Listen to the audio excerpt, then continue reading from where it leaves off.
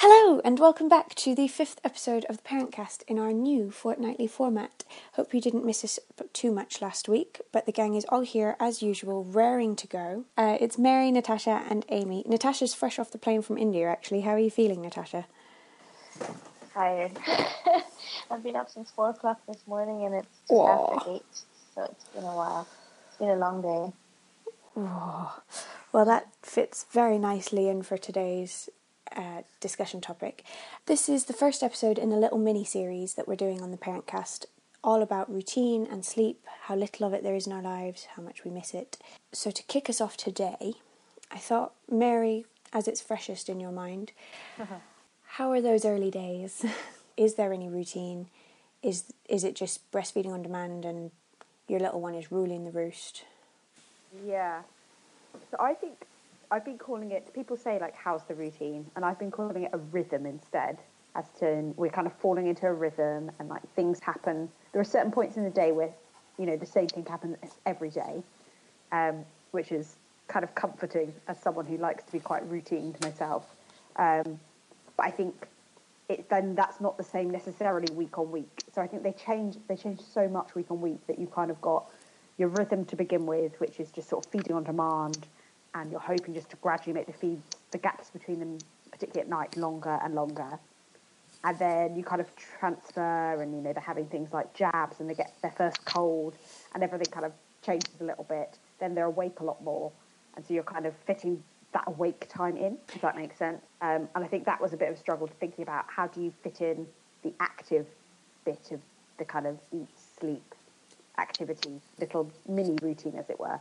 I think I've mentioned before we did Baby Whisper, and there's a whole big thing about how you include that active time, and we followed the whole feed, activity, sleep, but it worked well for us.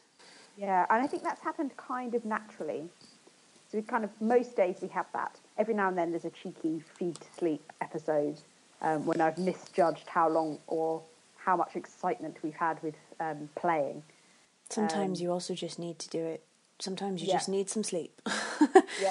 Yeah, exactly. I had a bad incident last week where I injured my foot, and we're not in a place yet where we are having a lovely sleep on our own during nap time. And I thought, I couldn't get off the sofa, so I had to just sit there with my foot propped up. So we just fed to sleep over and over throughout the day, every time she got gristly. How old is your little one now? She is, I'm dealing in months now, so 4.5 months. Wow, that came around quickly. Yeah. Feels like you were just telling us she was almost 3. Yeah, I know.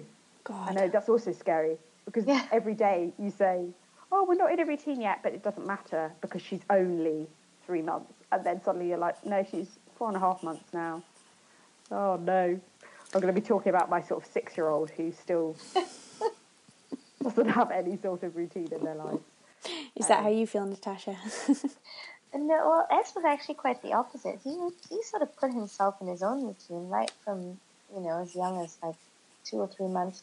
Everyone in the house used to joke that you didn't need any clocks in the house because he was bang on time. So, you know, he'd wake up and start crying, oh yeah, 3 o'clock, have you got the bottle ready? And it was also great because I could have it all prepared in advance because I knew for certain he was going to wake up and, you know, that was going to be it. He'd need a feed. So did you bottle feed Natasha from early on?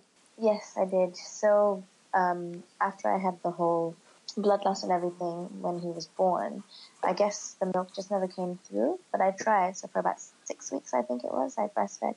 But it would be, you know, an hour on each side, and then he'd still need a whole bottle feed. And it was just, I was slowly losing my mind. And then I got to 6 weeks, and I just stopped. And it was almost like someone just lifted this massive weight off my shoulders, and I could be happy, and he was happy, and so it was pretty much from 6 weeks on that he was properly bottle fed.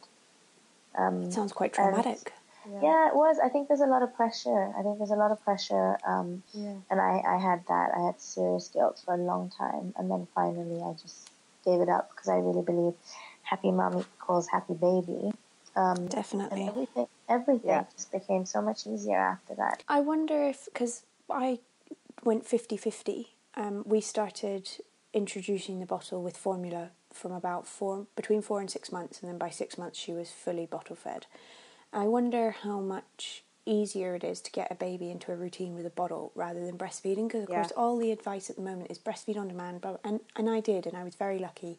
Baby girl was reasonably good with routine. She's always been happier with routine, but as soon as she started getting those bottles, you knew exactly how much she was feeding, you knew when she wanted it, and the routine just did sort of fall into place. I wonder if that does make it easier in the early days if you bottle feed from that perspective. I think it really does, from just instances when we've done it, where particularly in the evenings where you're trying to wind up for bed and they're getting tired, and if you're breastfeeding, you don't know, they kind of use it for comfort instead of to actually feed. Whereas if you're shoving a bottle in their face, you see it go down, it drops through the measures, and you can make sure that they've actually fills up before going to bed. And that's certainly something we're kind of in that stage now where we're thinking about making sure there's a regular bottle fed into her routine. Yeah, because you kind also of give have a bit of shape. You also have cluster feeding, right? Which is a part of breastfeeding, where they just feed every 45 minutes for 5 hours or something. Yeah, we had that. Yeah, she does a kind of 3 hours evening stint, and you're just passing from one side to another, watching the entirety of Netflix. That might be my product of the week.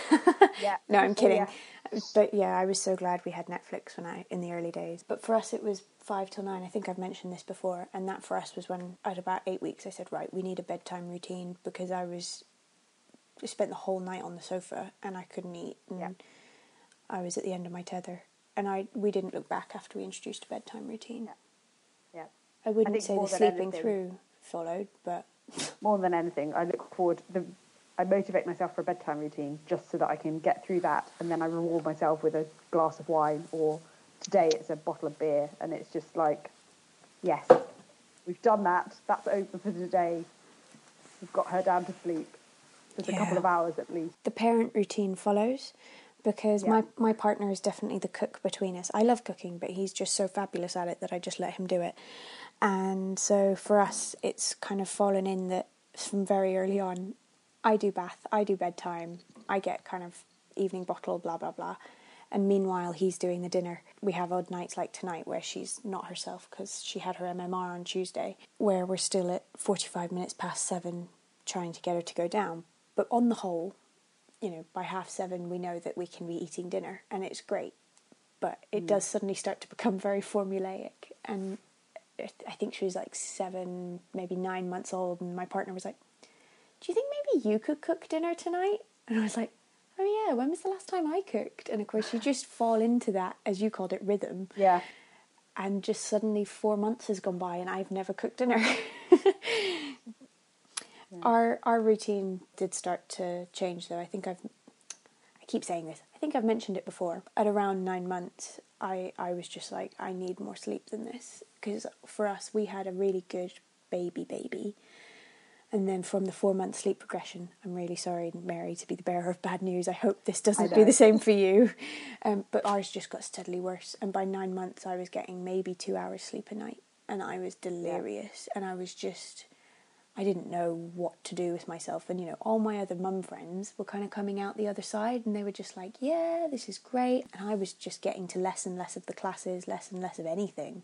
And I was just like, it's everything I can do to get dressed some days. Yeah. So we started sleep training at 9 months. That was hard. And then by 10 months, she was sleeping through the night. We probably started sleep training at the wrong time because she was going through a leap. We've mentioned Wonder Weeks before. So that was probably foolish. Yeah. Apparently, if you're going to sleep train, the best time to do it is between 4 and 6 months. I think, I'd say a lot of people start once, they've started weaning and their baby's moving on to solids. Yeah, because of course you're fitting in meal times, your naps start to change. And I think by about 6 months, we weaned from 5, but at 6 months, they're a bit more active. Baby girl was crawling at 6 months as well, so she was tiring herself out a bit more, which was great. But how did that work in terms of naps? Because was she sleeping more then, or was she ready to cut the naps by then? I seem to have a baby who doesn't need much sleep, which is really quite cruel because I am somebody who needs a lot of sleep. But baby girl just from 6 months, as soon as we started introducing kind of the lunchtime meal, I think we did it at 11:30, she just completely changed her naps of her own accord and went to a single 2-hour nap at midday, and that's all she would sleep. And now that's just reduced and reduced, so she's now 13 months. And now some days I'm lucky if I get 40 minutes at midday. She just doesn't seem to need it. She sleeps if she needs it, and I'm lucky that she, I can trust that she will sleep as long as she needs. But it is tough when that nap starts to decrease. I feel like the only time in the day I have to myself is almost gone now. S cut so I think when he was about 9 months, he cut his morning nap, so that kind of half an hour or 45 minutes between 9 and 9:45. And then he'd still go for an hour and a half or so at midday. So we were the same. He had lunch at about 11:30. And then thankfully, he didn't cut that second nap until he was, I think, 2 years and 8 months. So it narrowed down to about 40 minutes. But he didn't cut it. I say thankfully, that's a lie, actually. It was great when he cut it, because what would happen was he was having that 40 minutes, but then it was taking me 40 to 45 minutes to get him to bed at night. And it came to a point where it was driving me crazy, because I just sat there and he would just hold my hand, and every time I tried to get up thinking he was asleep, he wasn't. And when we cut that nap, it was like the angel sang, because come 7 o'clock, I put him in his cot, held his hand, and 30 seconds, and he was out. And I thought, why didn't I cut that nap like 6 months ago? How do you stop a baby sleeping, though? Yeah, but that's the thing. I was going to say, with everything, he let it. So he was ready to drop it, and he just, came back from nursery and just didn't want to nap. And so he dropped it himself. Maybe he just needed a slightly later bedtime during that time. But it took us a good 2 weeks to kind of get into the groove of no nap, because some days, he'd get to like kind of 5:30, 6, and he'd be so tired because he was still adjusting to not sleeping in the day. How long did that take, really, for him to be able to really go the full day? I'd say about 2 to 3 weeks, because there were a couple of times we'd be driving somewhere. We'd barely be in the car for 5 minutes, and if it was around 3 o'clock, he would just fall asleep. And initially I thought, okay, I'll give him 40 minutes because that's one sleep cycle. And then I learned, no, 20 minutes, power nap, pick him up, and he was totally fine. If he went the 40 minutes, he then woke up super cranky because it was neither here nor there. But if he went the 20 minutes, he just woke up and he was totally fine. It was just like he was recharged, and that was it. So that was back in November, I think, end of November, he cut his naps. But saying that, while we were away now for 4 weeks, I think maybe it's just the heat, he was taking naps. He would just literally say to me, I'm tired, I want to sleep, get into bed, and he'd fall asleep for like an hour and a half. And it was weird, because I'm like, we haven't napped in like 3 months, and suddenly we have naps. But again, I think you just listen to them, you listen to what they want, because at 3, they know what they want. That's true. Baby girl has very much led our routine from day one. I've just kind of trusted her. But people would say to me, like, I think she needs to nap for longer, or I think, she needs to nap less, or anything, to be honest. And I've always kind of said, but how do you force a child to sleep? Or how do you force a baby not to sleep? Like, for example, even on Sunday, she wasn't rubbing her eyes, none of the telltale signs that usually happen kind of leading up to midday, 1 o'clock-ish. And we were at my in-laws this weekend, and we were getting the train home at about 2:30-ish. So I said, you know what, if she's not rubbing her eyes and stuff, let's leave her, because then she might sleep on the train home, which is just better for all involved. And I happened to be holding her, and I was playing Connect 4 with my other half's 8-year-old sister. And I just suddenly, she looked up at me, and then she put her head on my chest, and she was out like a light. And I was like, what? Clearly decided that was nap time. And if I had forced her to go down half an hour earlier, I swear to you, she wouldn't have done it. Maybe I just have a willful child. No, I thought you guys would have the answer to this, because I never know when she wants to go to sleep, or, I can't make her go to sleep without it being a very tearful, screamy episode. And yet, at the same time, sometimes she'll just randomly drop off to sleep. You know, she was in the sling the other day. She was like hanging out. I thought she was watching my husband do some DIY, and I thought that's what she's looking at. Suddenly I looked around and realised, no, she's actually asleep. So with her entire body half flopped out the sling. And you think, I don't know why you decided then, or that was comfortable to sleep in, or yet when I come to it, and you know, she will give me those cues. You know, she's rubbing her eyes or she's yawning, and I go, right, okay, let's go and sit down quietly. And next thing you know, she's screaming, and it's like, really misjudged that, Mum, and I'm going to make you pay for it. We have a couple of good nights, and I think, oh, I'm feeling okay. I feel alive. Not alive, but you know, I feel like I'm human. And then one night that's bad, and you go, it's like all the bad nights have kind of piled together, and you're just completely crushed. Just hold that thought, because I think we'll discuss more about the effects of sleep deprivation next week. Yep. So sneaky peek for our listeners there.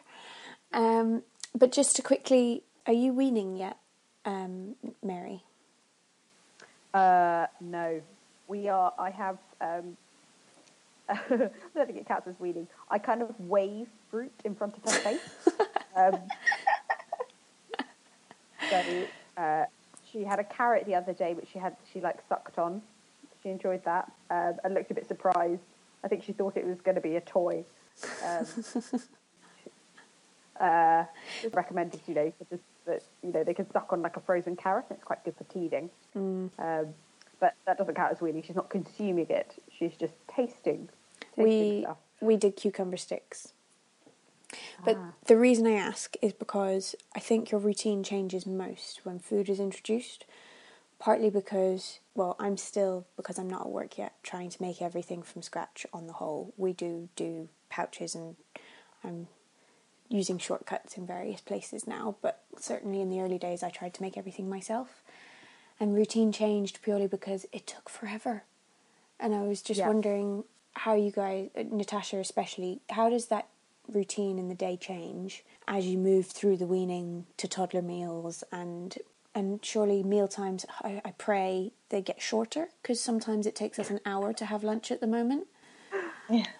Oh, that's very civilised. That's like very sophisticated. Not the way baby girl uses a spoon, like it's not. Over lunch. It's like a long lunch. No, we're at the phase where baby girl can use a spoon herself, but not very well. So that's why it's taking so long, because she point blank refuses to let me feed her now. She has to do it herself, which is great because she's practicing, but everything takes so long. So, sorry, Natasha. How does that kind of progress, and how does that affect your routine? Well, I was going to say, a bit like kicking me out of the room when I said I had blissful pregnancy, S is actually a pretty good eater, a bit like his mum. So he was an amazing eater until he was, I think, a year old. In terms of routine, I don't think it changes that much, because if I think back to when he was maybe just over a year old, and I think about things now, he kind of eats dinner around the same time. He used to eat dinner at, maybe back then he'd eat dinner at 5:15, and now he eats dinner at about between 5:30 and 5:45. So it hasn't changed a lot. I think the only difference is he was having a lot more milk back then, and so you kind of schedule in milk and snacks and stuff like that. Whereas when does the final milk feed of the day drop away? So he has one like sort of cup or 2/3 of a cup of milk at night before he sleeps. So he has his dinner at around 5:30, I'd say.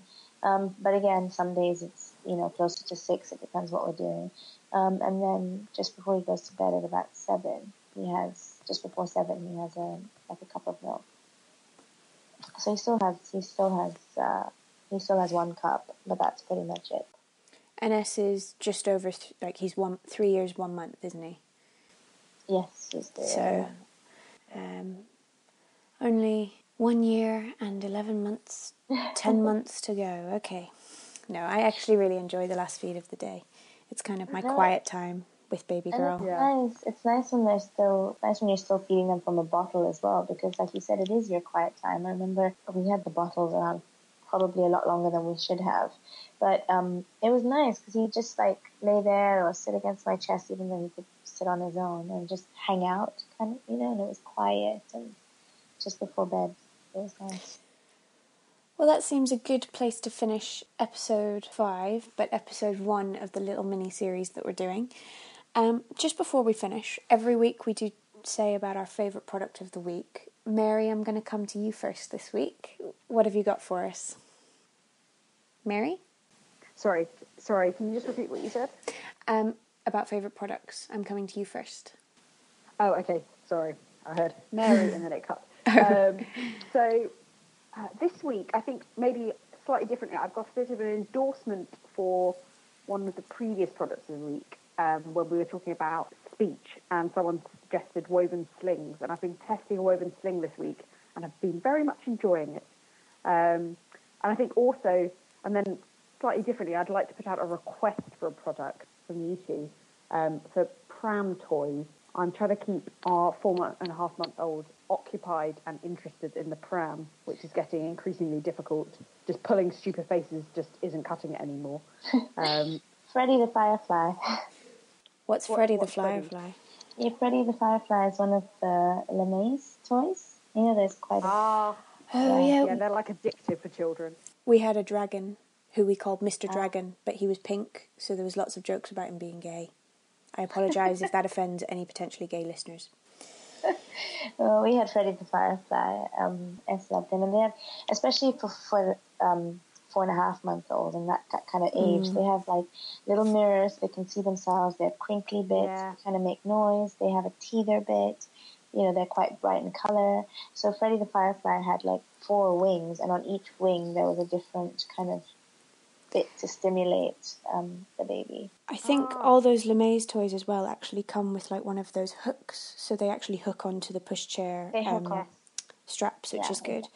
We also had, I seem to remember it was around this time, it's a little monkey. He hung off the bonnet of the buggy, and then he also had like a pulley thing underneath him that baby girl could reach, and he sung 3 different songs, and she still loves him. And of course, because then he had the little hook underneath, you could hook other stuff to him, so Mr. Dragon hung off him for quite a while. At what age could she pull the toggly bits? Probably 6 months, yeah. 6 months. Okay. But she knew what he did from earlier than that. Like, she just wasn't strong enough. Natasha, what's your product?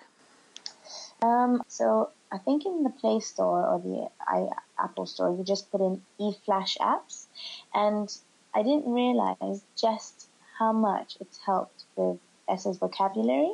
So you go through it, and they just have really bright images of different things. So there's different sections. You can do colors or action words or fruits or vegetables, and or transport. And he would just sit there and flick through it, and lady, and actually quite an American, annoying American voice, would just be like, grapes, avocado, raspberries. And it actually, like, it's amazing, because the other day we were just going through it, and like some of the stuff he knew. And my mom has this really funny story she tells everyone. They were going through it once, and she got to one of the images, and she said, "Oh, look, it's a digger." And he goes, "No, Nani, it's an excavator." That is a very big word for a 3-year-old. It is. It's a very big word. And this was not even now. This is about 6 months ago. Wow. So yes, eFlash apps. It's amazing for their vocabulary, and it's got images as well. So is it free or? Yes, it's free. I don't like paying for apps. Yeah, me neither. It's free, and it has quite a bit, because sometimes you get these freebies and they have like one puzzle, and then it's like, oh, you've done that one, now pay $4.99. But this one has all the different kind of headings, and you can just choose whichever one. In terms of being free, mine is very much the other end of the spectrum this week. We bought baby girl her first pair of proper shoes, because she's walking fully everywhere now and doesn't like to be in the buggy, which has its ups and downs. So, of course, we went to Clark's, which I kind of did on autopilot, because I remember being taken to Clark's every year for my school shoes and stuff. So I thought, oh, well, we have to go and get her feet measured properly. And yeah, so I just went there without really thinking. But I'm really glad we did, apart from the price. This pair of baby shoes were £36, I think. I was just about to say, were they £35? I was like, oh my God. But That being said, they have been worth every penny, because before that we just had a pair of I'd bought a really cheap pair before we went on holiday in case she started walking, which of course she did, so then we were glad we had them with us. The difference since she's had a proper pair of shoes that fit her properly and everything has been amazing. I mean, maybe she'd have started walking this much anyway, but even just in Clark's when she tried them on, already she was walking faster, she was a lot more confident. They obviously support her in the right places and everything. Yeah. So Make her feel comfortable. Yeah, I mean, they said that apparently you have to go back and get their feet measured every 8 weeks. But this pair of shoes apparently should last a maximum of 4 months. And they're very pink, which wouldn't have been my first choice, but it's more about which ones fit them best as opposed to which ones you like the look of. So it's not really like walking into Kurt Geiger, unfortunately. They weren't quite the navy desert boots I'd had my eye on for her. But never mind, it's fine. Anyway, enough of my moaning about the fact that my daughter has the girliest shoes in the world. And let's wrap up episode 5. Join us next week. We'll be talking about sleep deprivation, co-sleeping, and how routine, specifically at night time, is throughout the first few years of a child's life. And our top tips, well, mine and Natasha's top tips for getting them to sleep through the night. And maybe, Mary, you'll have something to add after your trial. I'll have a great flash of wisdom after attempting to sleep train our 4.5-month-old. Well, we've got our fingers crossed for you. Yeah. With that, thank you very much for listening. If you have any top tips on routine or you have any questions that you'd like us to talk about in our next couple of episodes, do get in touch. We're on Facebook, Twitter. You can get us on the website, theparentcast.co.uk, and do let us know what you thought of today's episode. Other than that, remember we are on a fortnightly schedule now, and so we will see you in 2 weeks. Bye.